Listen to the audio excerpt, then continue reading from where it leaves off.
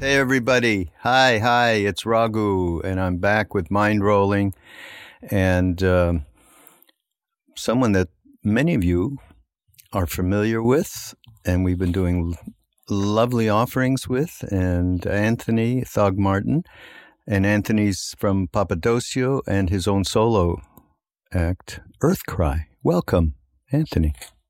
Thanks so much for having me. Absolutely. So I think we have I've gotten some wonderful notes from my personal podcast producer, Ganesh Bray Miller, he and his wife are huge fans of yours forever. It's the only reason I know about you, actually, is through them. But just in the kind of casual back and forth, I know that there's we have some cross currents that are very interesting, So, yeah, a little bit about yourself in terms of how you really came. I mean, Anthony does everybody, if you don't know, phenomenal musician, producer, really knows technology, really is into what's going on with the environment. So you're a little bit of a Renaissance man. And how did this all come through? I'm sure at a very early age. But how did the jump happen to realize you can't just there is another level of reality that is not just listening to your mind and thoughts and emotions, and there is something to do about some of the predicaments we're in these days? Absolutely. Well, how did it start? My mom told me I used to plug the speakers in backwards in her old receiver, because if you did that, the interference would get picked up in the mic, and I could record my own cassettes of myself talking or singing into the speaker. And then I could forwards or backwards, and that kind of got my head going. And then she would ask me questions. She'd be like, "What instrument is that, Anthony? What instrument is this?" And I was, 3 years old. And I really had fun picking out instruments, and listening became this thing. Like, listening was just, to me, I guess I didn't speak much when I was a kid. I Really? kind of worried. I just listened and was listening to all these different sounds. And my sisters and I used to record thunderstorms with our boombox, and we would have little microphones, and we would do commentary as if we were like news anchors, like saying, "Oh, that was a good one." And so I was really interested in recording the natural world. The natural world was amazing to me, and my parents did me a great service by taking me to national parks. And I think they did that because they had children's programs, and so they could get rid of us for a while, and we'd go into the woods and flip over rocks. And they, at an early age, they took us to the forest a lot. I mean, we're always going to, there was one Burr Oak National Park in the Wayne National Forest in Ohio. It was a beautiful spot. So yeah, I guess, like, you could say that my entry to the here and now has always been related to the great outdoors and outside. And I've ever since have made it a habit, if I can weekly, sometimes even bi-weekly, to leave all of this technology behind and just go with my friends as deep as we can get, and try to find the untouched, untapped place. And a good friend of mine that walks with us a lot tends to say, "Hey, we've been chatting it up a lot. Can we just take some silence and take all this in?" And so, yeah, that's where it all comes from. This connection that we all feel especially when we walk alone in the woods. Yeah. We've been talking about that a lot, or I have been, with different people, around the healing properties of reconnecting with nature, and certainly the indigenous peoples that are around this country. So many different tribes. Boy, that's a wisdom and knowledge that we need to pay a lot more attention to. And this area is amazing for First Nation. Like, this area in North Carolina, right? Where I am, our house faces the Swannanoa River Valley, and it crosses the French Broad River.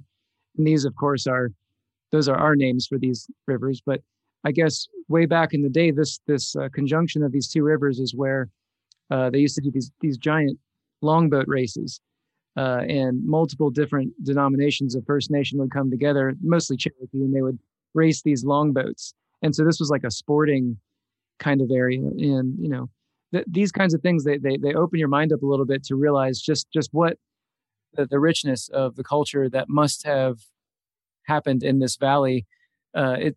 You start to get a different feeling when you walk around the ridges and you look down into the valleys, and you're like, man, this was, one of the most established First Nation cultures was just flourished here in the Southeast. And I try to take that into account and think about that and give that honor and really try to, take it all in, maybe from that perspective, and what it would have been like to be alive at that time and to witness the place. Yeah. So I know that the combination of, in terms of the kind of music that you make, that has a real proponent of consciousness, spirituality, whatever we want to call it. And you've talked about it. Maybe say a little bit. I think that's where we dissect a little. No, we come together. Talk a little bit about music and spirituality, what that means to you, and how it helps formulate the offerings that you're making. Well, cool. I think this is a great way to tie it all together. I find myself getting very stale, idea-wise. If I can't find that silence, find that that inspiration that being in the great outdoors, or at least being in silence, can allow. And I am a huge proponent, and I think that you'll find that most musicians will say this if they're being honest, that we're more like translators, like we're sitting by, at the little throne beside the king, quickly scribing down, or the queen, scribing down what they're saying. And I think that music is like this great spirit of idea, and these ideas are soaring through the world, and we are picking them up every once in a while if we're lucky, and translating them so that people can hear them. And I don't, you'll find by and large that people will write the same music. This is the craziest thing. Like, my band will go on tour, and in the bus, someone will be whistling a tune on the other side of the bus, and I'll hear it. I'll be like, wait, I was just whistling that in my head, even though neither of us had heard the song in a couple weeks. And I think there's probably a lot of scientific reasons why this occurs, sure. But putting all that aside, I can't sit here and claim, listen, if I was truly being honest, I can't say, listen to my latest record, listen to this, my thing, my this, my that. It just doesn't truly make sense. To be totally honest, it's just, I think the best musicians in the world are the best translators of what they hear in their mind's ear, if that even makes sense. Like what all these ideas are around, and we're just simply, we're lucky when we receive these. I remember receiving one of our bigger songs I heard in my head in the shower. Well, I was just taking a shower, and I was like, oh, this is really inconvenient. I really need to get this down. So I threw a towel around myself, ran over to the studio, and sang it into the mic so that I wouldn't forget the idea. And so it just doesn't feel totally honest for me to say that I'm sitting down and creating this amazing thing.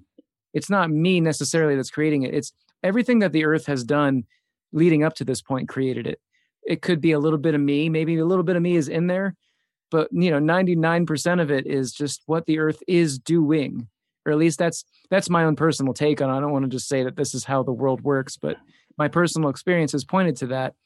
And in that, so in that, I've found every ounce of spirituality that I've ever found in my life can be encapsulated in that. I believe that it's not isolated to just music, that music is one of those things, but every single thing, every way we express ourselves is a re-expression of what's already happening.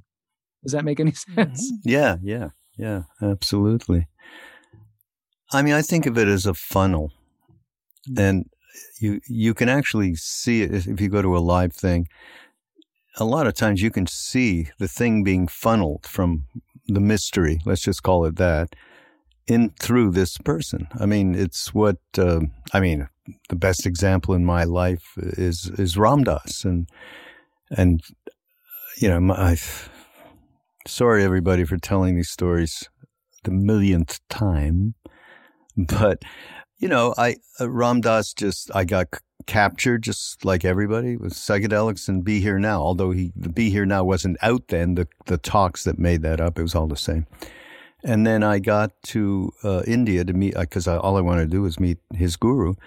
And I did. And as soon as he opened the door and I felt him, I realized, oh my God, that's what Ram Dass was about. Had nothing to do with him whatsoever. It was such a transparent thing of someone being a funnel, and just this was pouring through. It was an indelible memory, of course. So I had this experience that really points to the way in which spirituality and music really become one. And it was, I was very much into jazz at a very early age. And somehow somebody, an older person, must have been, I can't remember who it was, but they got me into a club, right? That served alcohol. I was only I couldn't have been more than 16, maybe 17. And alcohol, where I was from in Montreal, Quebec, was, I think, 21. So, but I did get in there, and there was John Coltrane and his quartet, Jimmy Garrison on bass, McCoy Tyner on piano, Elvin Jones on drums. And yeah, he was so phenomenal. Elvin Jones was the coolest person I ever encountered in my entire life. He lit a cigarette and he smoked that thing down to the filter without ever touching it, and played like the most complex patterns and the timing. I mean, he was extraordinary. I'll never forget that. Anyhow, Coltrane started playing this song, My Favorite Things, Rodgers and Hammerstein, which was a well-known song.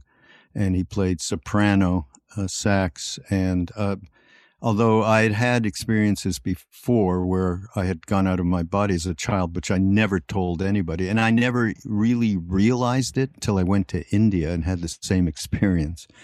But in this particular evening, and Coltrane just went into just the first few notes. I don't know why, what, how.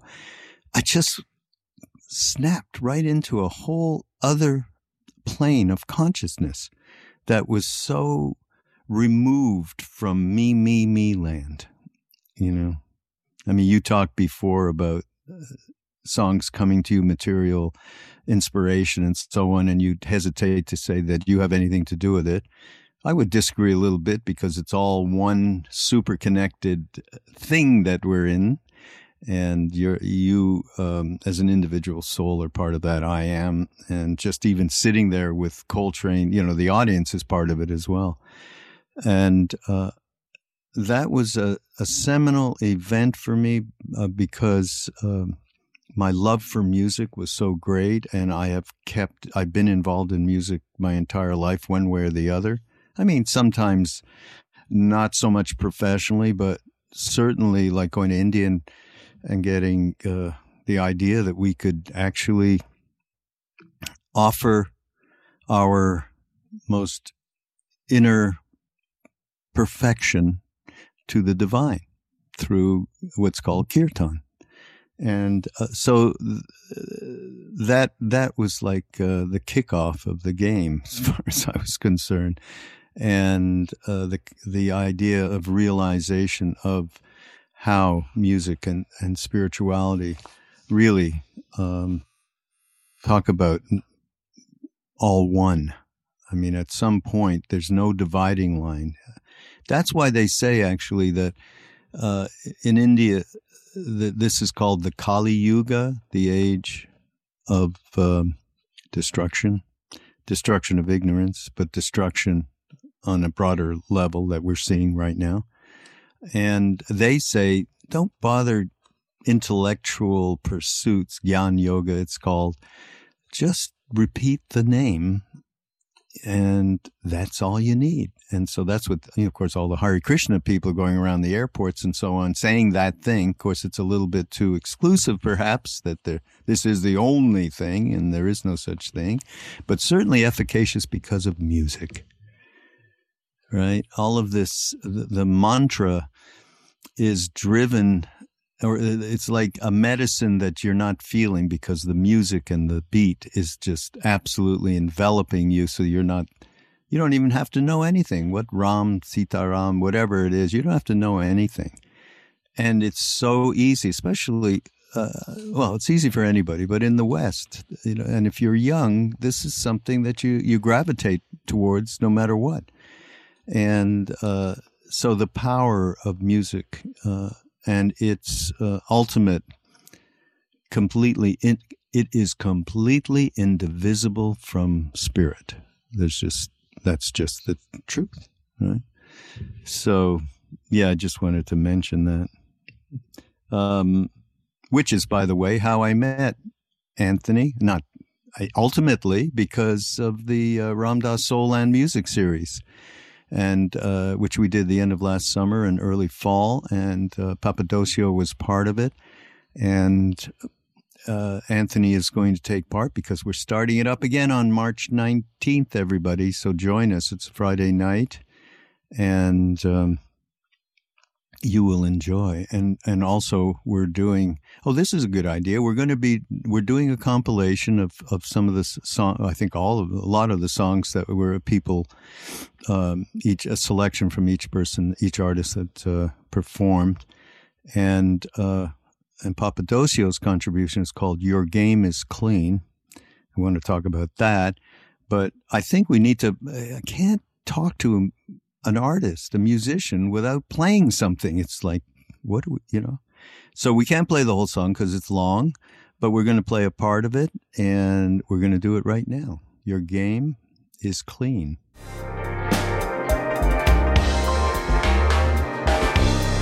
So, what you are facing as you start to play with these planes of consciousness, these planes of reality, is that you are dealing with paradoxes that you must incorporate into your being. Because to be an impeccable warrior means that you are going to start to live simultaneously on many planes of reality, not go back and forth from one to the other.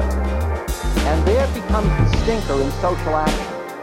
Because for me to go into the plane of reality where I see that we are all one, and then come back into my separateness as an American where I am part of 6% of the population using 40% of the natural resources, and dealing with the fact that somebody is blind in India for want of an operation that costs $5, and that I'm going to use my next $5 to go to the movie.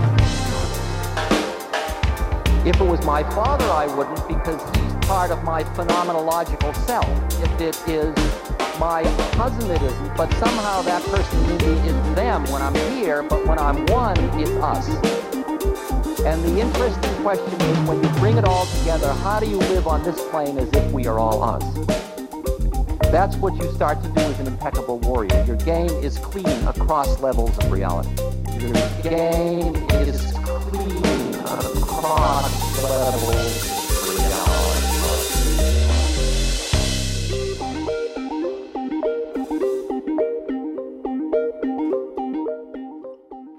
There you go. Hey, talk about your game is clean. Okay, what does that mean to you? I mean, I know it's picked up from Ram Dass, right? Sure. Well, that he coined, well, at least in his talk, coined the phrase because, and when choosing these quotes, we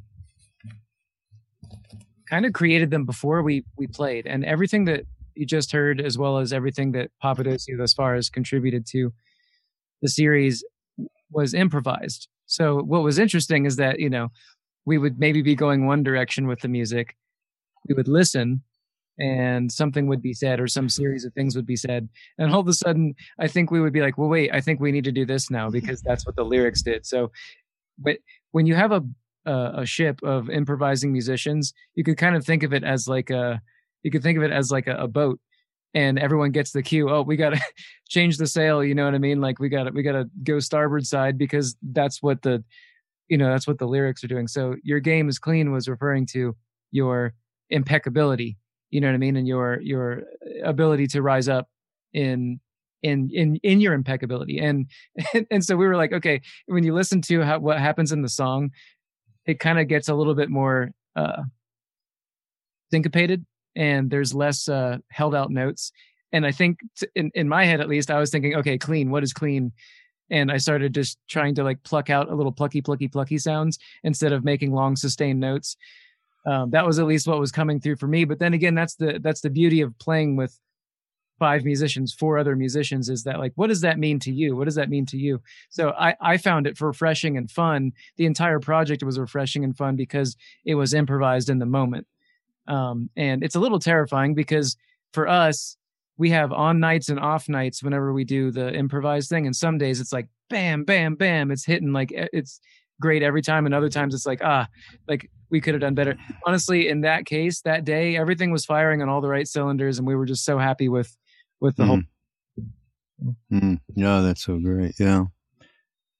Which leads me to say, of course, you with Papadosio actually are working on an album that's using more of Ram Dass's material, right? Tell us a little bit about that. Well, at this moment, we have recorded a pretty good amount of material, and we are some of it we really like, some of it we want to redo, but we did it all live. So our big questions now are how to approach this.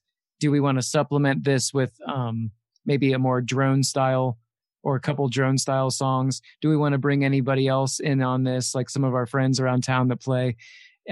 We haven't like multi-tracked anything. We've done this all like on the spot, and there's something really raw and fun about that.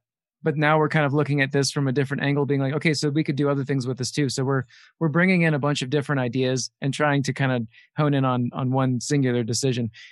This time in our lives, we have an abundance of time because we're not on the road all the time.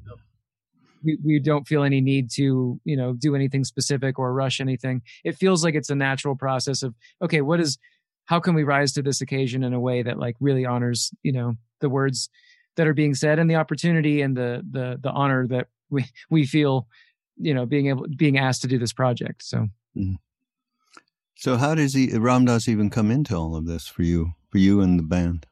Well, for you particularly, obviously. I was one of those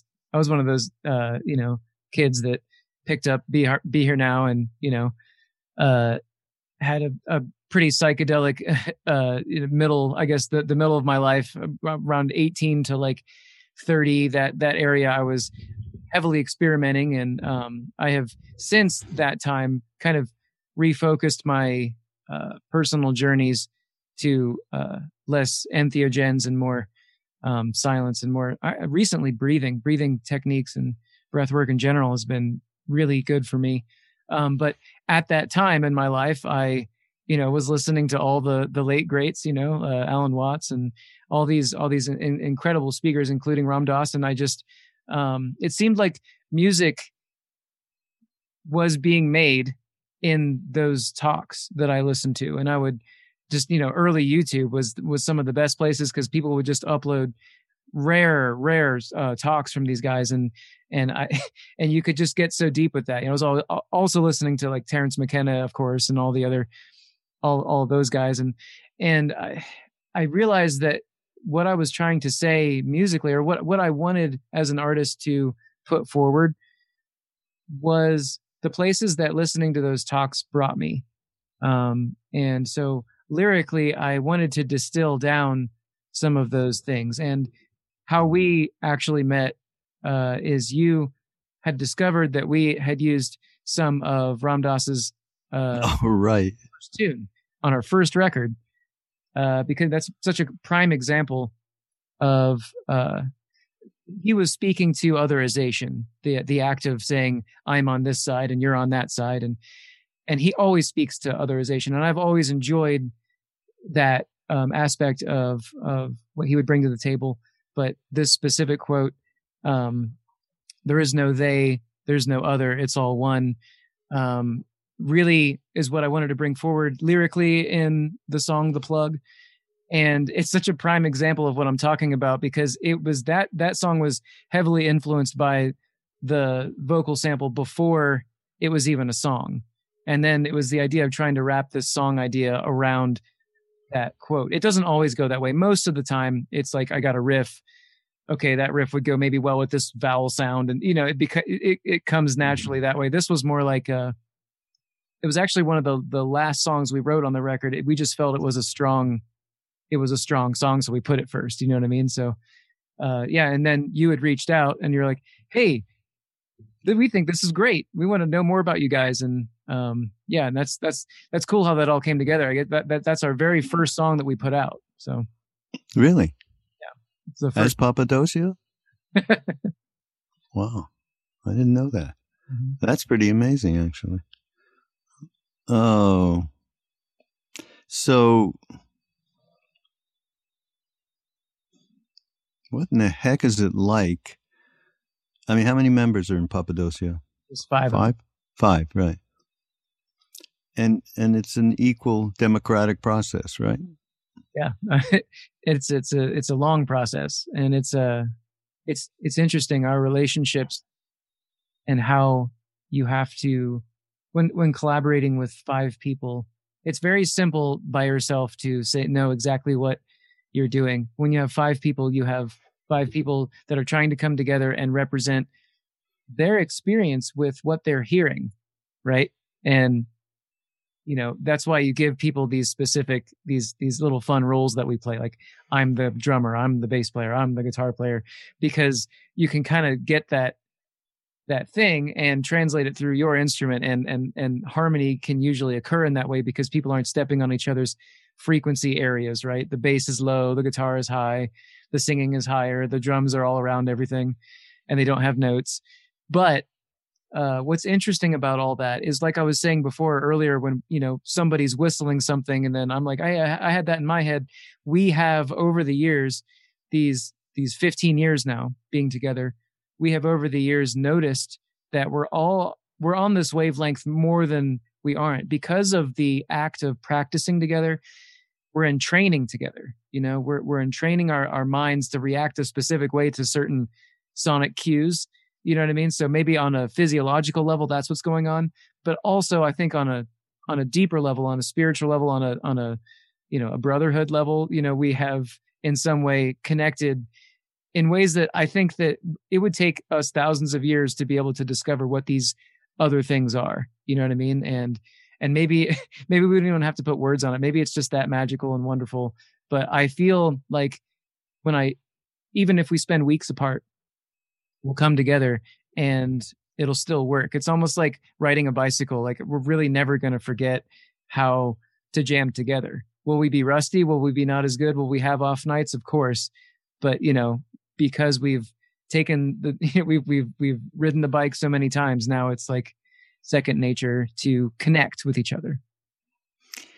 At the same time, though, you have 5 different minds, 5 different me perspectives. And there has to be moments where,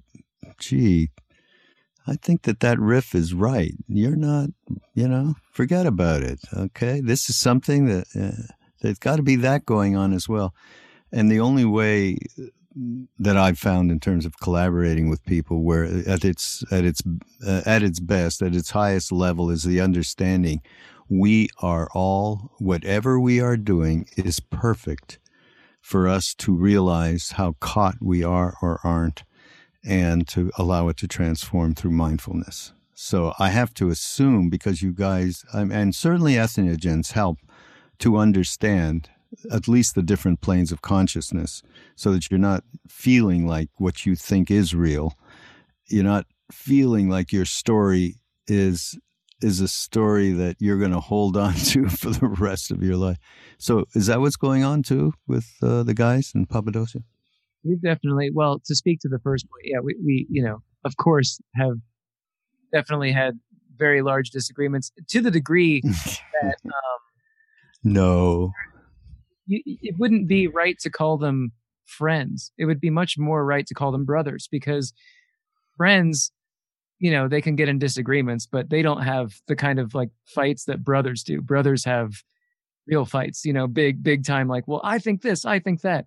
And yeah, we've all been in that situation where we get caught up in the me but my thing, my this, my that, but I think by and large, what we've discovered is that what we create together, when we give the other person, if someone's really feeling strongly about something, that also means that they're kind of stepping up into like maybe the role of leadership, and that energy is trying to happen through them. So we should hear that idea out. And what we come up with together as a team always is probably going to be a much better thing than what, us individually would have come up with, Absolutely. Absolutely. Yeah.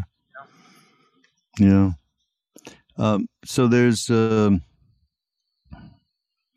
think this is the newest album, Identity Mitosis? Yeah, that's the newest EarthCry album, my newest solo thing. Yeah. And is that out yet? It is. It's an episodic animated video series on YouTube. It's pretty interesting. I really enjoy what people project as what could potentially happen in the future. And so I like to read futuretimeline.net is a great place to find what different, sci-fi authors and scientists come up with what might happen, all based on, present data and stuff. And so I kind of imagined what would happen if there's all the information in Earth is distilled into these little AI robots. And the only thing that survives the time of humans and the time of everything is this little AI robot. And they all left planet Earth except for one of them. And one of them stays here. And then the Earth goes through its extinction period, regrows everything. So 7 million years is about the average that it takes for Earth to rebound whenever there's a mass extinction period. So this takes place, 7 million years in the future. And this little AI turns back on and meets a being that is basically kind of representative of the Earth. And so the robot is representing this very fractional thinking, rational, logical, kind of like scared and always on guard kind of like mentality. And then the being that it's talking to is representing this symbiotic, super connected perspective. And they have conversations about different topics. And each one of those topics I turned into a song. And each one of those songs, it has like a little dialogue you can read at the bottom of the screen where they're kind of like talking about from their perspective. Well, I think this, I think that. And it's a really interesting, I think so. I hope some other people find it interesting, but it's this little like interplay between these two beings. And I don't want to give away anything if anyone wants to watch it, but they come together. And our first album as a band is called McGreenery. And it's kind of like a play on machinery and greenery, like thinking of like the world as like this interplay between technology and nature, and my own life being this thing where I'm really highly, engaged in all this technology of music. But then as much as I can, get out into nature where there's nothing like that. I just like artistically, that's the kind of like, I guess, modus operandi I operate out of. That's where you'll find me, is in the folds between, the completely raw, original, natural world and then technology. And so that's what I'm trying to bring forward with that.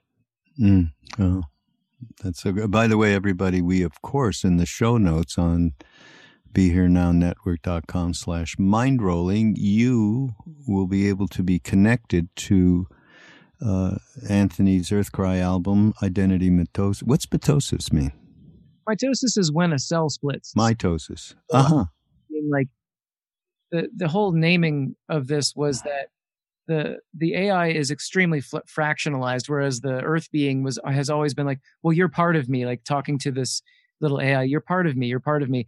The being always refers to the AI as little seed, because he's trying to explain to the AI that you're actually a planet seed. You know what I mean? And you have all the information and everything you could ever need information wise to go out into the universe and start another planet and do all this stuff. Like, I think of the Earth's extinction period that we're living through right now. I think of it as sort of like, when you see a plant grow, it turns into a flower and then it wilts because it's devoting all of its energy to create seeds.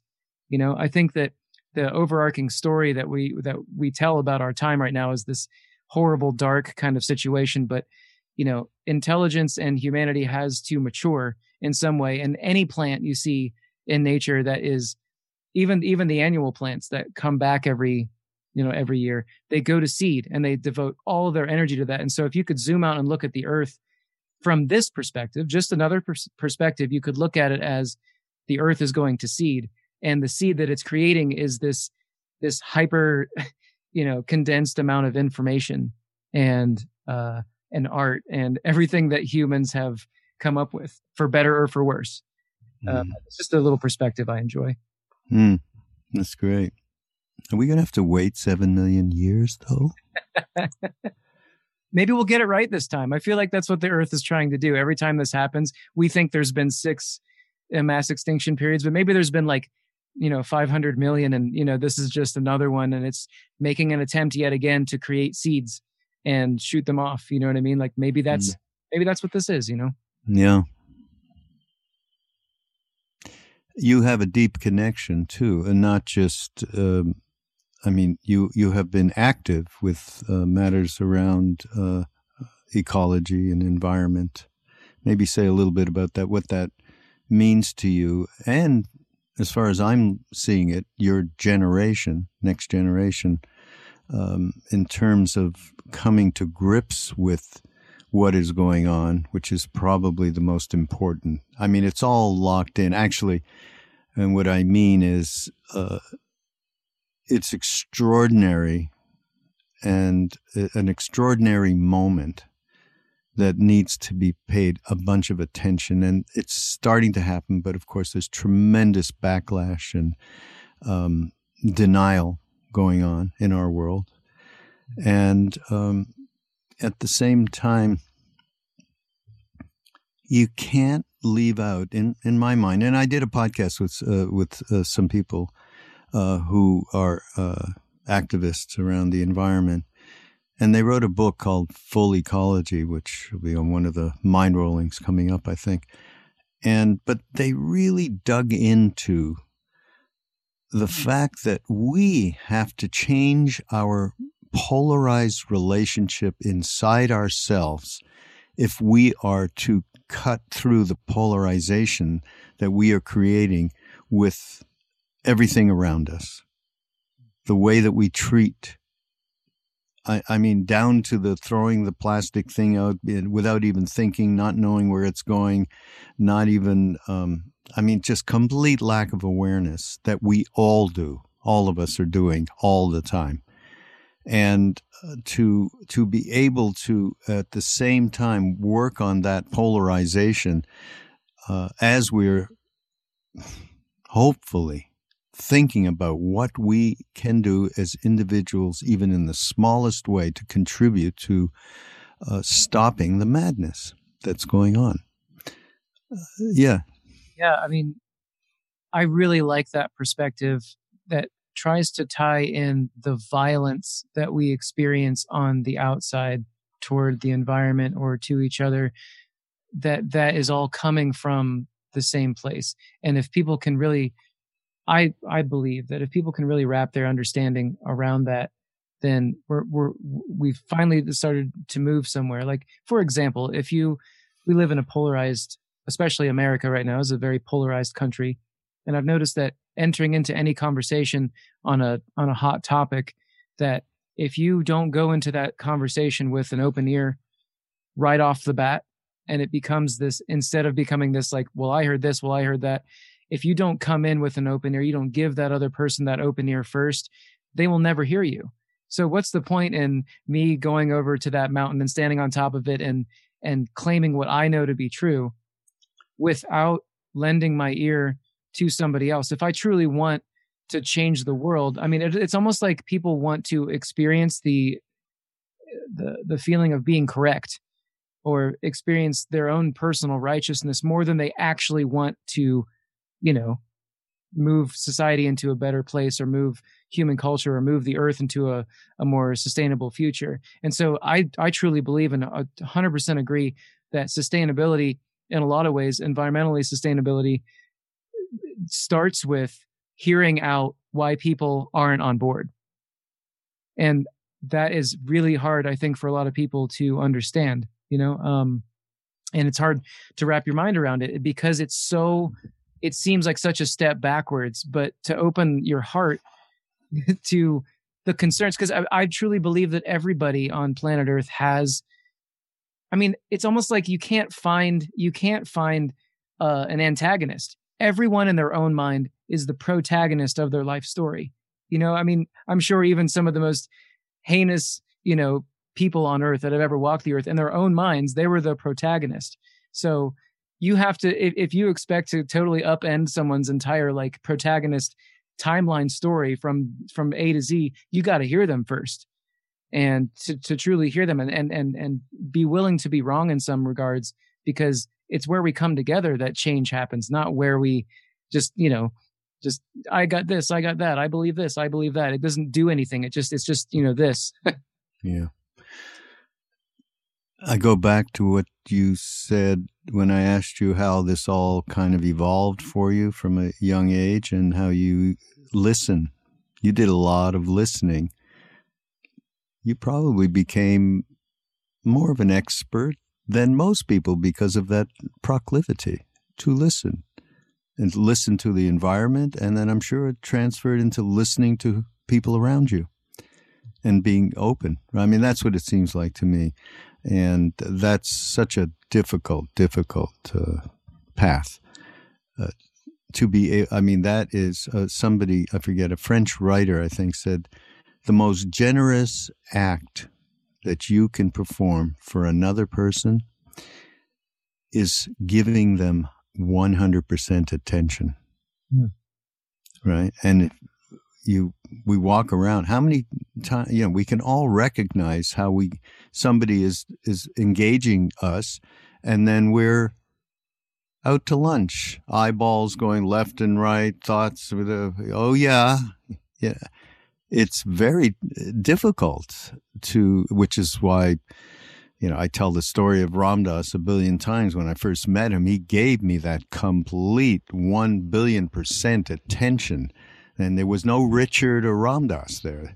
That he became nobody in that movie, which refers to the movie that we did with him. And in that moment, there was just surrounding me. You surround that person that you're engaging with complete projection of a trusting, warm body of water that you can completely let go. And that's what we can offer. Now, none of that can happen until you do that with yourself, right? Start with yourself. And love oneself, be kind to oneself, have compassion with oneself. And then I think you have a chance to listen to other people and not being crazy judgmental. And then we have a chance to engage with all the primal events of our lifetime, and right at the very top certainly is the environment. Mm-hmm. I think we live in a time of convergent crises, and I think an immediate reaction could be to be sad and worried and afraid, and I think that those are all extremely understandable reactions, and there's a place for them too. They're indicators of the need to change and transform, of course. But I think that we can also look at them and look at human history and look at the fact that, I don't have talons. I don't have huge muscles. We have no real advantage, evolutionarily, other than that we have each other, and we are social creatures. And the only reason humans have survived all this time is because we are adaptable and we understand what it means to change. So when we look at the world and it looks like this big, it can't change, humans don't change, human nature is human nature. It's like, well, actually, if you're honest and you take a look at what we've done over these millennia, we have changed dramatically, and how we organize society has changed so dramatically. And it's almost like for some reason, we decide we want to learn the hard way. But when the climate refugees start coming into America, when climate refugee, I think, is going to be one of the biggest terms in the next, 20 or 30 years, when we actually have to see the result of the fruit, that we've sown, we will change, and that sometimes that's what it takes. So I think there are other ways to look at this. I'm not one of those people that says, well, I should just sit around and do nothing now because, it's all going to happen anyway. But I do think that that's definitely a big part of it. And what I can bring to the table and what you can bring to the table and what everybody can bring to the table is much bigger than that. But we will experience these things. And I think that we will find our way through it as we always have, and we'll be better for it. Nothing's going to solidify a sustainable future as much as the necessity for a sustainable future, And so the smart people are seeing it now, but eventually all of our systems will be designed around it because we have no other way. We have no other choice. Yeah, I completely agree around the reality that we are so interconnected with each other, and the more that we come to realize that connection is what is going to help us transform all of this great meeting place of very, very tough events that are going on right now. Boy, when you start to think of them, it's like staggering with the pandemic and the political polarization and the huge gap between those with wealth and those without it, and the environment and so on. Yeah, it's mind-boggling. But Thich Nhat Hanh, Thich Nhat Hanh is? Yeah. So he has a beautiful little aphorism for now. He said the next Buddha is the Sangha, the satsang, the community. Oh. And yeah, and isn't that so? Isn't that so, right? And that's something great to fall back on in one's mind, and gives courage to be able to take the next step forward. Anthony, I got these lyrics from Ganesh, and from a song that you wrote with Papadosio. I don't know who wrote All I Knew. Mm-hmm. Yeah, that was the second record. Yeah. And who did? Somebody writes. I mean, you're really collaborative on all this stuff. I know that. I wrote that song and the lyrics mainly. There was definitely other musical contributions in that tune, but I wrote the lyrics and the main riffs, if you will. Okay, I just want to read from it because it's just great. I wasn't born with a violent heart. I didn't know what my race was. I didn't need to kill anyone. All that I knew was love. I wasn't born with a jealous heart. I didn't know what I deserved, and I didn't need to own anything. All that I knew was love. I wasn't born with an ego. I didn't know what my name was. I didn't need to be anyone. All that I knew was love. I love this. This is so. I mean, just think, it is so relatable for everybody. That you start to realize, yes, you do need to develop an ego to go through life. It just doesn't need to be the master. It's much better if it's the servant, as Ram Dass used to say. But the reality of that perfection, and everyone can see it in any baby. If you've ever been, and most of us have been with a newborn, and you see that the wonder and the joy and the bliss and all of it is there. And so is a body, because sometimes it's uncomfortable, even taking a poop, so you cry. But all of that wonder and joy, then the causes and conditions come in as soon as you know your name. That puts you as a separate individual, and then you're forever, a whole life, after developing a solid ego, shall we say, you spend the rest of your life becoming nobody, as Ram Dass used to say. And yeah, so I love it. It's beautiful lyrics, man. Really. That the lyrics are just trying to point to, of course, you need an ego to really even just to survive, because you have to remember to eat and and stay warm and all the other things, of course. But yeah, the lyrics are just trying to point to that all the things that we do that we coin as evil or bad behavior are all learned things. They're things that we learn. We learn to do them.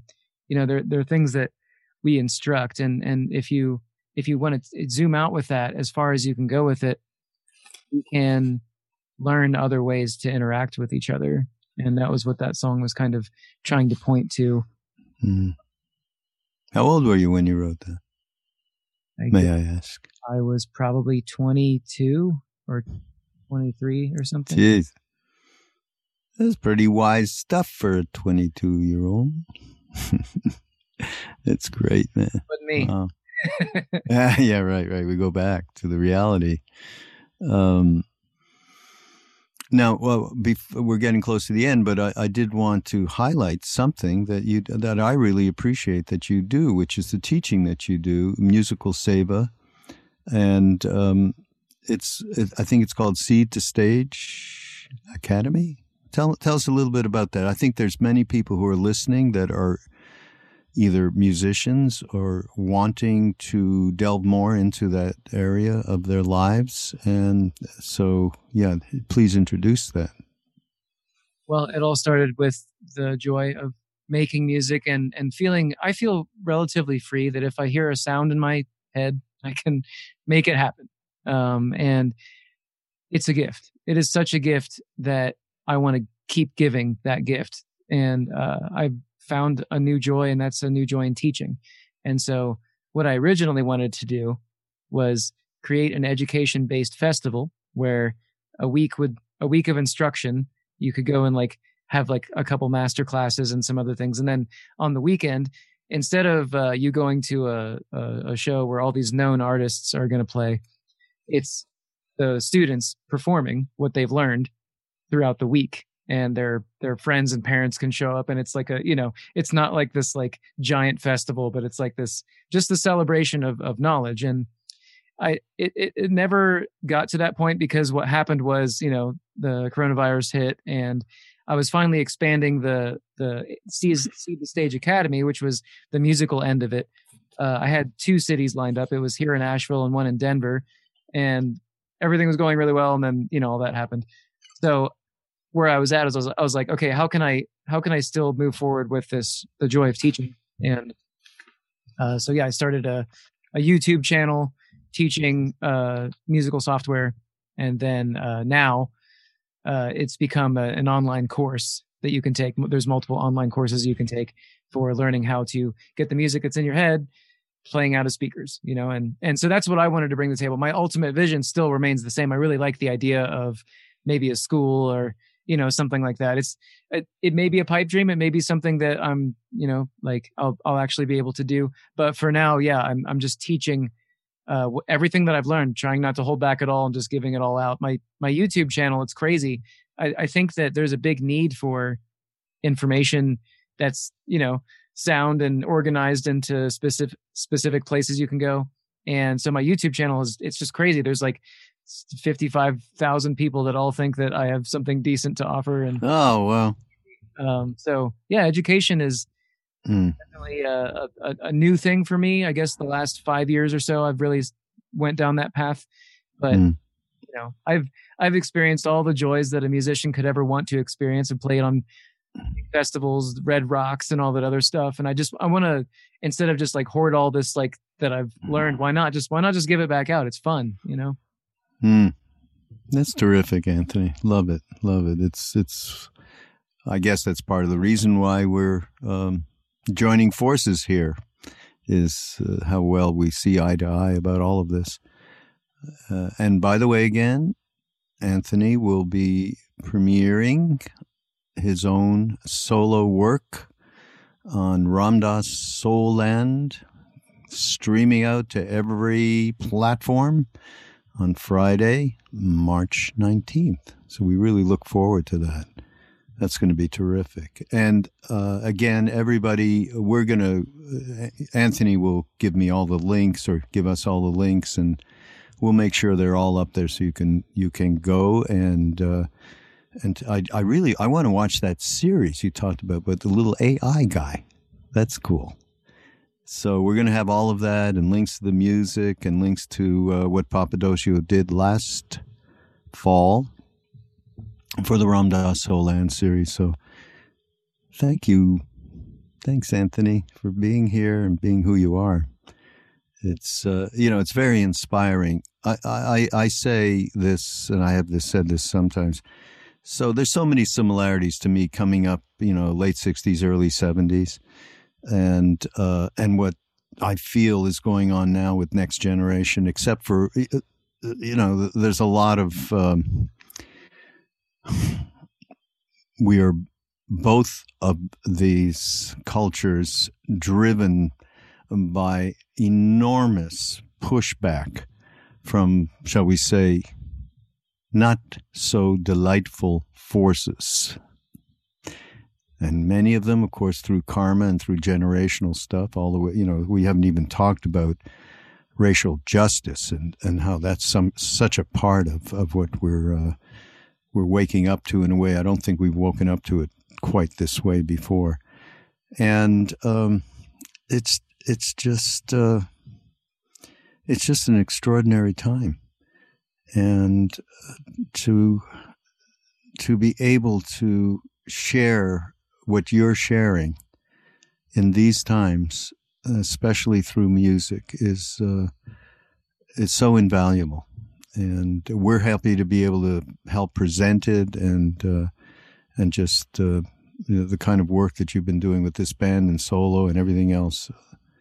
I don't want to gush too much, but it is pretty great, and it's not what we used to do back in the day. We were more focused on me. I'm going to get more spiritual, or I'm going to get deliverance. Now I've realized, wow, you can get more kind, compassionate, loving, but some of us, many of us, and myself included, miss the boat on, wait a minute, at the same time, we can be adding a social voice. We can be adding an environmental voice.